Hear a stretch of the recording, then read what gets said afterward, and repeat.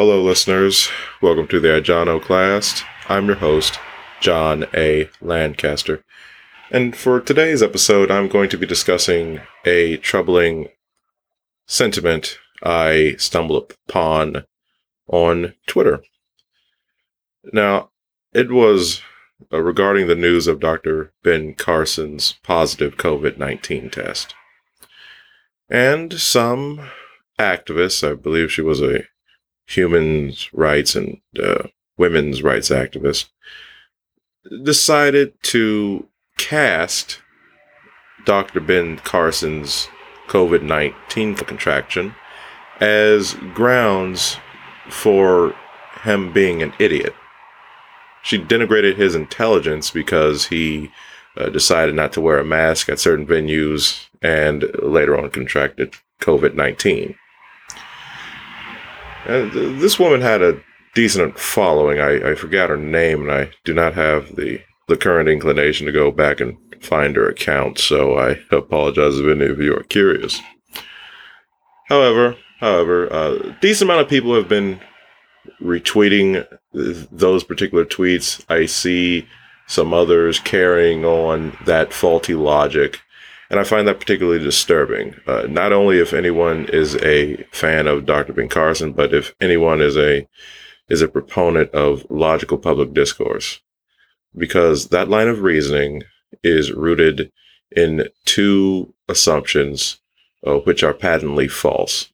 The first one being that a low danger ridden life is somehow objectively preferable to a high danger ridden life.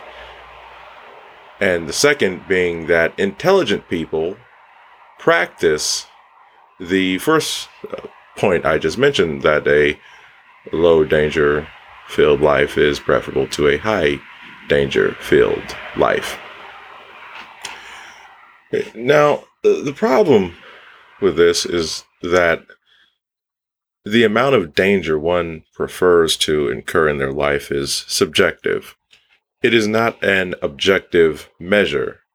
It can vary based on different factors that are as unique as each individual is themselves. That could include how one perceives pain and or death, or whatever consequences may arise from a certain action. That could rest upon the benefit one may receive from doing a certain act that carries with it a particular degree of risk. That could include how one views risk itself. And there's plenty of other reasons that could skew one's decision to live a particular life. But assessing what kind of life is preferable to a different one in regards to levels of danger, that would necessarily include implementing a particular value judgment, which again is subjective. You cannot dictate one life's risk level against another and classify that as preferable without first establishing what is preferable. That problem is inescapable. And so to say Ben Carson, who is the guy that separated the conjoined twins, who's worked at some of the greatest hospitals on the planet, who was very well spoken and who was incredibly detailed and descriptive during his presidential run, to say he's an idiot because his value system of not wearing a mask didn't line up with someone else's, that's pure ignorance. It is ignorance to assume that only intelligent people share one particular value system. It is nonsensical, at the very least. The thought of cognitive ability, of information retention, of problem solving, of all these different factors of what people consider intelligent, wisdom even, and to take all these different factors and to then say with all the different ways these qualities can manifest themselves in a human being, and then to hold the belief that all these different individuals will assess the same stimuli, the same factors that life generates, so to speak. The same factors that I placed before, that they will all analyze them the same and react the exact same. A person has got to be out of their mind to think that is plausible. No matter how intelligent some people may be, each person is an individual.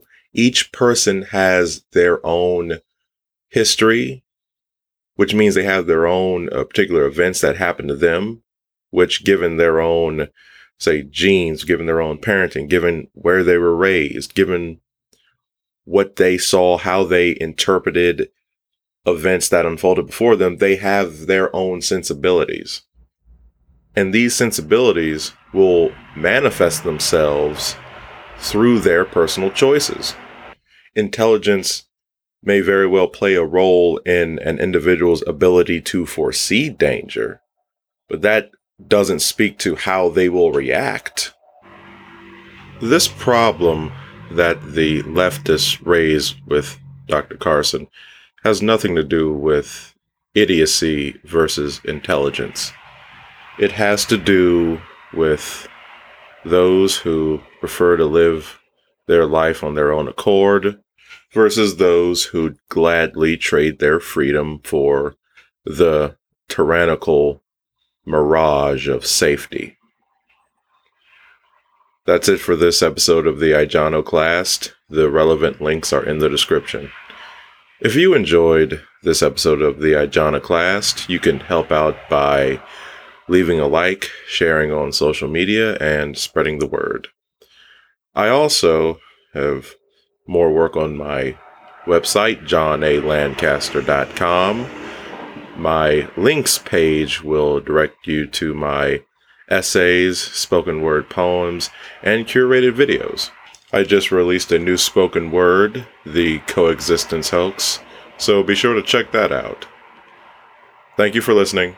God bless.